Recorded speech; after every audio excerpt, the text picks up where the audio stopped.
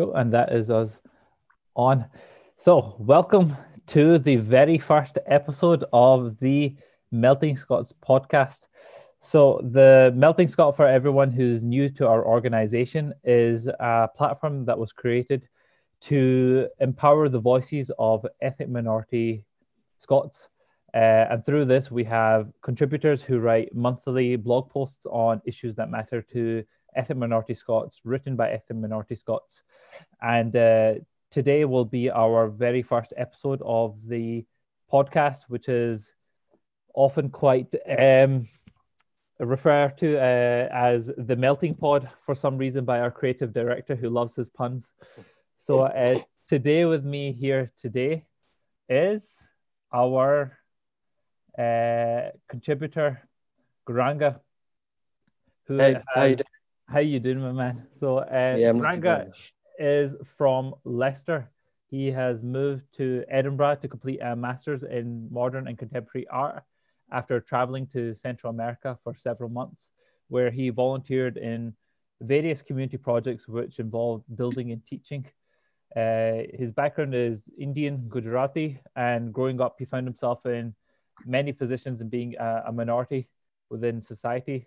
And this has given him a unique perception to the disparities of racial representation, which I find to be very interesting within his field of arts, which is something he's been a great contribution to the Melting Scot in giving us a very interesting perspective.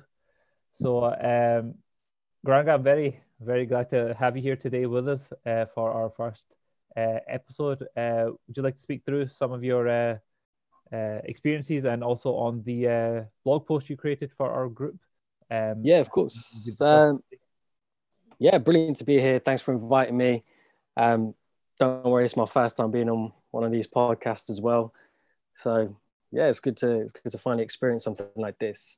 As you said, growing up, I have kind of been through various different situations and places where I have found myself to be a minority. And one of the first kind of experiences of this is mainly through like the media, through television, films, and seeing representation of Asians in other ethnic minority groups, kind of um, in those different situations. And the kind of main point here that I'm kind of looking to speak about is how and why ethnic minorities are being represented in these different types of way, whether it be through TV, film, adverts, and printed media.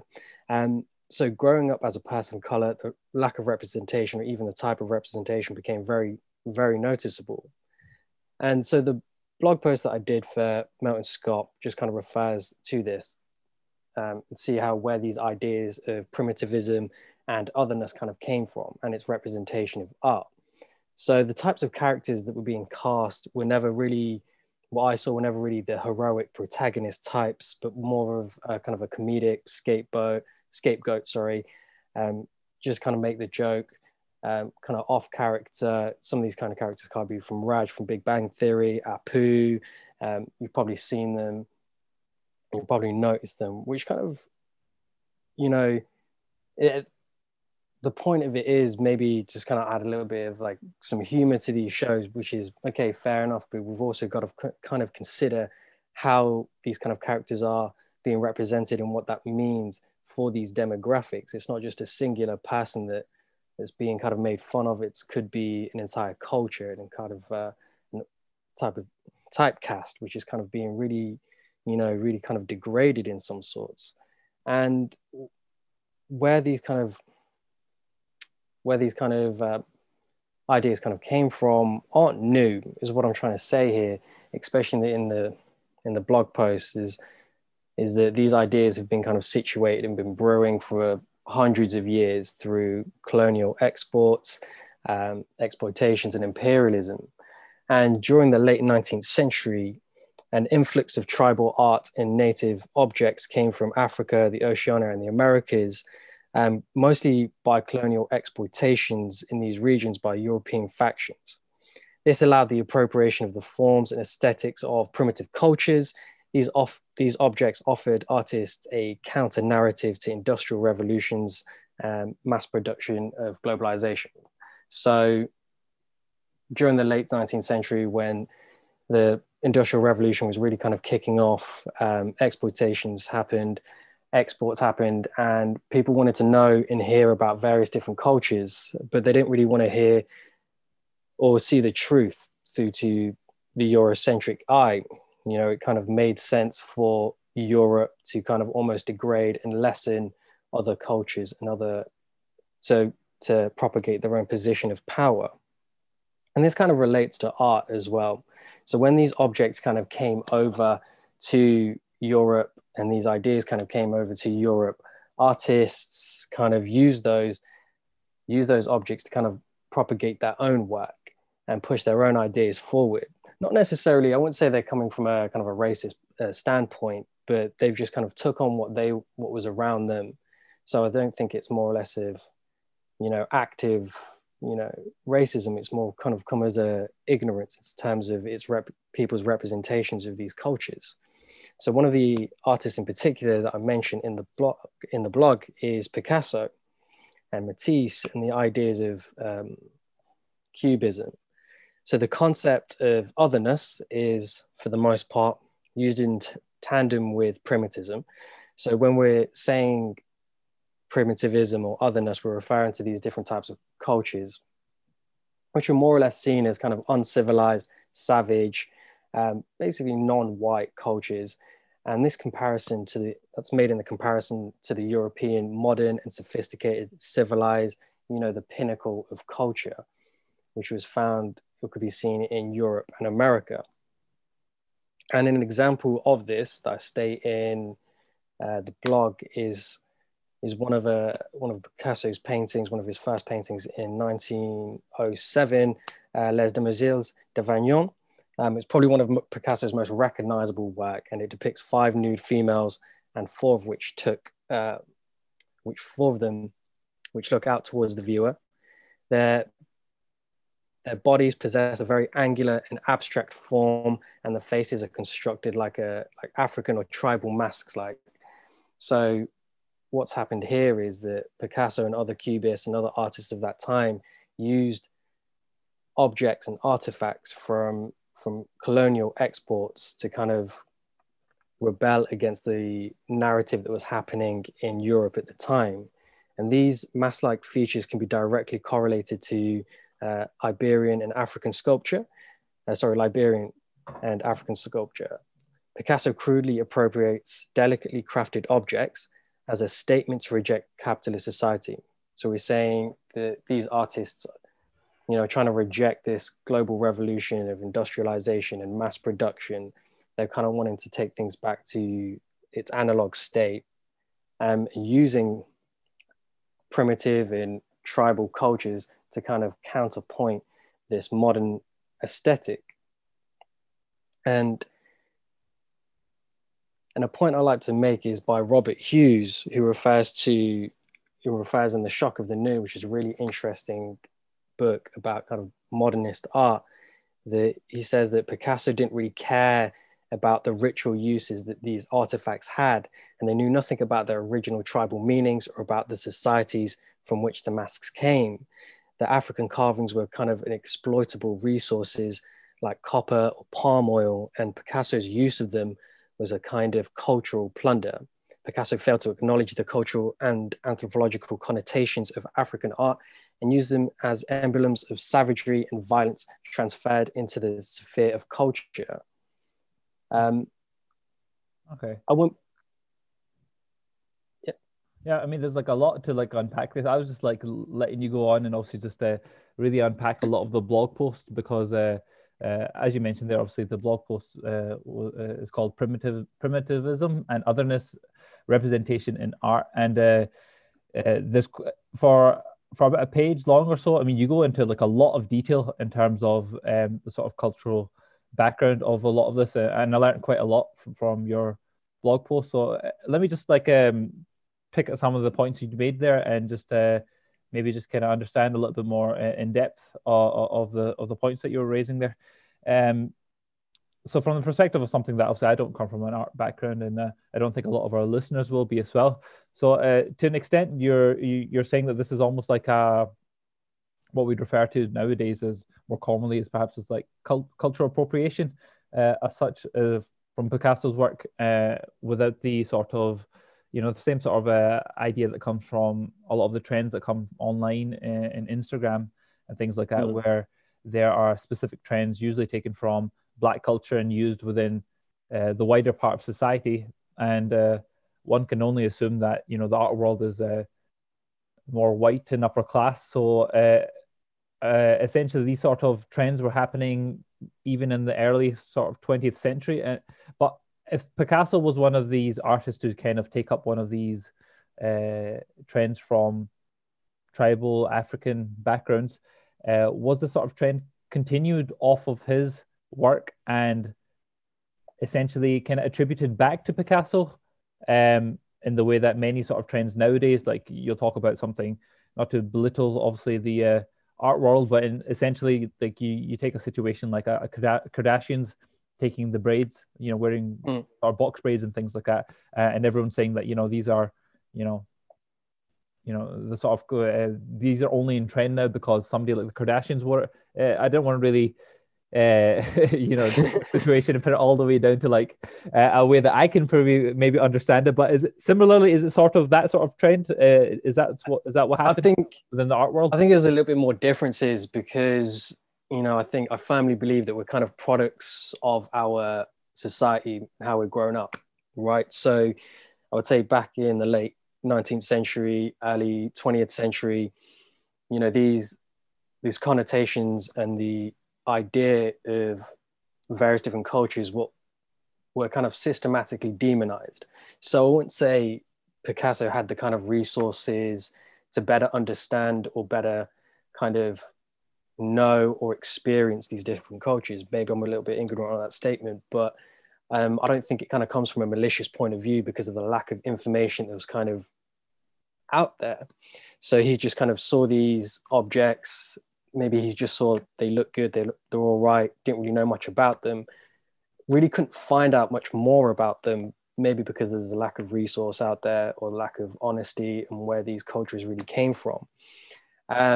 So I think that's a little bit more different to where things happen a bit in a contemporary standpoint, like you said about the Kardashians' braids. That information's out there. That information's been there for decades. That system of cultural appropriation has been talked about it's not a new conversation, not a new conversation for me, especially. It's been going around. Whereas Picasso, these kind of ideas came straight off the boat, straight away. It was new for everyone involved. So I don't think, in Picasso's defense, it wasn't really, it wasn't come from a malicious or kind of standpoint. I'm not saying that the Kardashians did that in the same way, but there's a lot more ignorance involved because of the lack of education and more of an imperialistic standpoint on how the other or primitive societies are kind of represented. Whereas nowadays there's a lot more information, there's a lot more resources, and there's more opportunity to learn and engage with various different cultures and societies to kind of be making those kind of mistakes. Yeah, I guess a counterpoint to that would obviously be that for many people, obviously just learning of this now, whether or not it was intentional or not, it's clearly something that's come from a place of not his background, not his culture, from a different place, and essentially to some degree has created this man's career and legacy, which obviously everyone knows. They think of art, they think of Picasso. But I guess these sort of backgrounds and things like that can be, historical backgrounds and things like that are obviously way above my understanding. So I suppose I could play devil's advocate with you for the rest of this podcast. But I guess what we're interested in is obviously the impact that this has on us today and perhaps in the modern art world, but on top of that, above and beyond in media. So just staying on the sort of theme of the art world for now, before we move on to the media aspect, is that you'd made a reference towards gollywogs within the post at some point. and just about the impact that this has happened within obviously the art world. And obviously at one point these figurines, if no one's really aware of what they are, also they were just kind of I guess a way to describe it would be like a caricature doll of a African person, and of a black person, and essentially white children had them growing up in the 20th century, and I don't know if even earlier than that, and they were still used in advertising, obviously in the I think even the 50s and the 60s, and so. And I had like a personal experience of seeing a gollywog used within a art exhibition. I was there with a friend, and basically I'd seen it, and she's white, and then basically she didn't really understand what the issue was with the gollywog being used in the exhibition. And we just walked in. We hadn't actually read any of the signs and things like that to find out what the exhibition was about. It was quite interesting. It looked nice, but I was quite taken aback. And later on, I went to go read the sign, and it was part of this exhibition, which was like a staircase. You walked up, and on the staircase there was a random objects and things like that he'd collected over time, like 15, 20 years, I think it was. And one of them was gollywogs, and essentially he had created this exhibition on the staircase in the middle of his wider work, to basically open up a wider question about whether or not there is racism in heaven, and basically the aspect of being obviously these dolls and things like that up there, and obviously it was just slightly higher up, and it was quite interesting because she herself was a master's student in art, and her whole class, I think, had actually had a trip towards this to this exhibition, and no one had picked up on this. And I myself, obviously understanding the background of this, was quite taken aback and kind of found it kind of shocking that this artwork would still be used. So I guess there is that shock and awe impact of using figurines like this, but it doesn't really work in the larger sense. And I guess the point I'm getting to here is essentially sometimes these sort of images or sort of in the perspective of what's happened with Picasso, so it might be used, or they might be appropriated, and the receiver of the artwork or the sort of method being used might not understand it. So in a way, it could be damaging going ahead, and also in the media aspect as well, which you'd brought up about Apu or Raj and things like that. Some people might see the aspect of someone being Asian and they're, not the most, outwardly, so-called masculine man, but at the same time, what's wrong with that? He's just a playful guy. So what if it's funny if he's not able to speak to women? Or so what if he has a funny accent? I know not everyone's like that, but I guess the danger comes in is when every representation is basically that representation. So I wanted to know your thoughts and opinions on like the wider aspect of sort of why this, I mean, I guess specifically between Asian men, also both of us come from a South Asian background, both of us are male, is that these conversations don't happen very often. So I wanted to know your perspective on why this hasn't really been a wider discussion, and also what do you think the wider impact has been on our representation? That's a good question. And I think, like you're saying, back to the Apu and Raj standpoint and people's perception of especially South Indian men, like if you're going to have in the media like a single reference point of a demographic, that demographic is going to have your entire kind of perception in hold. They're going to have all your thoughts and opinions. So if you see Apu he's the only South Indian individual that you've ever come across, whether it be in the news or the television, you're going to assume, or going to make that assumption that almost everyone's like that, which again, it's not great. It's very damaging to the social structures of, British born South Indian men. And it has that really negative impact especially from our standpoint as well. So when we see that, it's like, is that what we're supposed to be? Or is that what we're all like? And that's one of the issues that I've had growing up, is that I used to see these representations. I was like, is that what I'm supposed to be? Is that what people see me as? And those kind of discussions don't get talked about enough, because reasons unbeknown to me. Maybe it's a cultural thing that we don't speak about these things. We're supposed to just kind of go our own way, do our own things, make our parents proud, that sort of thing. So we don't really pay much attention to it. We just kind of put it in the back of our mind. But without there's more of an open discussion of cultural representation, I think now's a very good time to speak specifically on how Asian men are being represented in the media, on social media, in films, television, that sort of thing, to see how, because we're all not like that. Like you said, we're all not, we don't all have corner shops or things like that. We don't all have the inability to speak to women. Now, like, I'll put my hands up, I've stumbled a few times, I think we've all been there, but that's not us. And I think if we kind of put our hands up more and say, that's not me, that's not what we're like, I think we can kind of get the discussion flowing a little bit more. Yeah, but I suppose, I mean, how widespread it is that obviously, like, the discussion. I mean, there are some positive sort of influences nowadays to an extent. I mean, there's obviously that show, was it Never Have I Ever, that came out.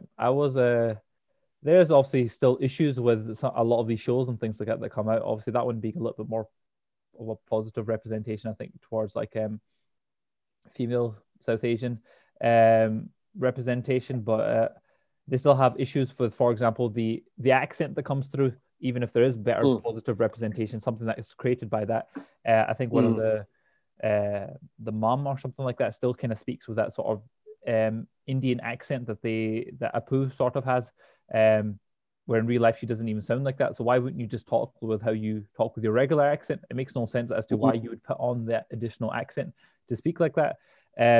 Even to the fact that it's made it into cartoons and things like that. Like for example, Phineas and Ferb, like Baljeet, I think it is. I mean, even like a young, I don't know if you watched Phineas and Ferb before, but even like a young boy, I mean, even like a young boy like him, I mean, he's got the same sort of aspect of, he's a bright, the stereotypes, bright, has A's plus, super smart, difficulty speaking to women. And like you said, for the Apu sort of aspect, obviously just owns a corner shop, or, the other sort of types of representation we have probably closer to home, Still Game. Naveed owns a corner shop again. They have the Citizens Khan around here. I mean, these are obviously negative. I mean, the only sort of male Asian role model that can comes to mind for me within like either media or, music and things like that is probably like Dev Patel, our king out here, Slumdog Millionaire, right, and everything else he's done. Riza Ahmed, I suppose. And, personal favorite of mine, Zayn Malik, right? So that's, I mean, that's the representation that we have so far. I mean, there's quite clearly a lot more work to be done. But I thought it was quite interesting the perspective that you had brought in, because brought through your work through, like, obviously your masters and your background within art, because it shows how widespread the problem is, that it's not exactly like a modern day issue. It's something that goes above and beyond just something that's an issue over the last couple of decades. And I think we need to make sure that when these discussions are happening, people aren't shying away from the fact that this has been a long-term issue. Something that I personally feel a bit annoyed by a lot of the either Instagram posts that come out, or sort of Twitter discussions, or like even other podcasts discussing these things, is that I feel at times people bring the issue as if it's something they've suddenly discovered has happened over the last 3 months. And I'm like, representation has never been there, so therefore it has always been an issue. It's not something that you finally discovered. I mean, for example, a few days ago, a girl I really admire from Instagram and things like that, she does amazing work. She has her own podcast as well called Brownsplain. Everyone should check that out. Plug in another podcast for free on the first episode. But she was discussing about, the issues in terms of we have with names and things like that, people's description of names and things like that on the BBC Asian network. And I feel as if a lot of these networks or representations on mainstream sort of platform are bringing the discussions all the way back to like the first stop. And it's like, you know, these conversations need to develop a lot more. And I feel as if that's something we'll be able to do a lot more comfortably on this podcast as we obviously go over the next, you know, few weeks and months and hopefully years as we discuss more of your blog posts with us. But I think that's obviously like a great place to stop there. Unless you've got anything more to add there, Garanga. No, I think we've covered some of the major points. I think if you read the blog post on Melton Scott, they'll probably be a bit more nuanced than what we spoke about, and there's probably a little bit more resources that you can check out there as well. Yeah, fantastic. But I think it's been a really great first episode, and I would thoroughly encourage everybody who's listening in here to check out your Instagram page. You're doing a very interesting project. I'm a fan of. Do you want to speak about it? Yeah, of course. So, like Janae said, I just graduated from basically doing a history of art course at the University of Edinburgh, but I did my undergrad in graphic design, so I'm also a graphic designer as well. And this year I thought I'd treat myself to maybe a 365-day challenge, where it's like a typographic challenge where I'm designing a specific word every day in a new style. I'm not going to say the word here. I think you've got to go check out the Instagram to really appreciate it. It's the Nimmo & Co. I'm sure we'll get a link of that in the description here. But it's an interesting project. The idea is to use this one singular word every day of the year just to find a new typographical element of it, you know, just can really explore the creative backgrounds with it and to see how far we can kind of really push not just the word itself, but how we visualize things. And I think this project kind of stems a little bit further from either from a visual point of view. That the way that I'm taking it is you've got to keep on doing something to get something new, something interesting. You've got to keep on churning out maybe rubbish material every now and again, then you might get a nugget of gold. And I think that's a very important lesson that we should all kind of learn is that we need to keep on doing things, keep on moving forward, keep on trying things out. And that's what this project's mainly about. Yeah, definitely. I mean, I think there's also that aspect nowadays of people say they want quantity over quality, which is why they might delay some of their work, but it's within that quantity that you find quality. And I've definitely saw that within your work. I mean, the first 7 or 8 days were interesting. Then you start to take a very interesting creative turn, and I've been I can't wait to see what comes for the rest of the year.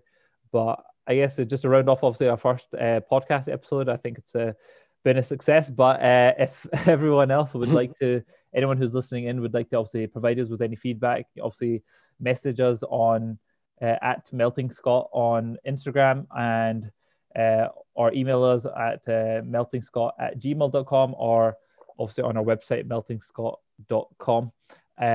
But until next time, Garanga, I guess this is for us today. But yeah, thanks again for having me. No worries, my man. Speak soon. Bye-bye. Bye. See you soon.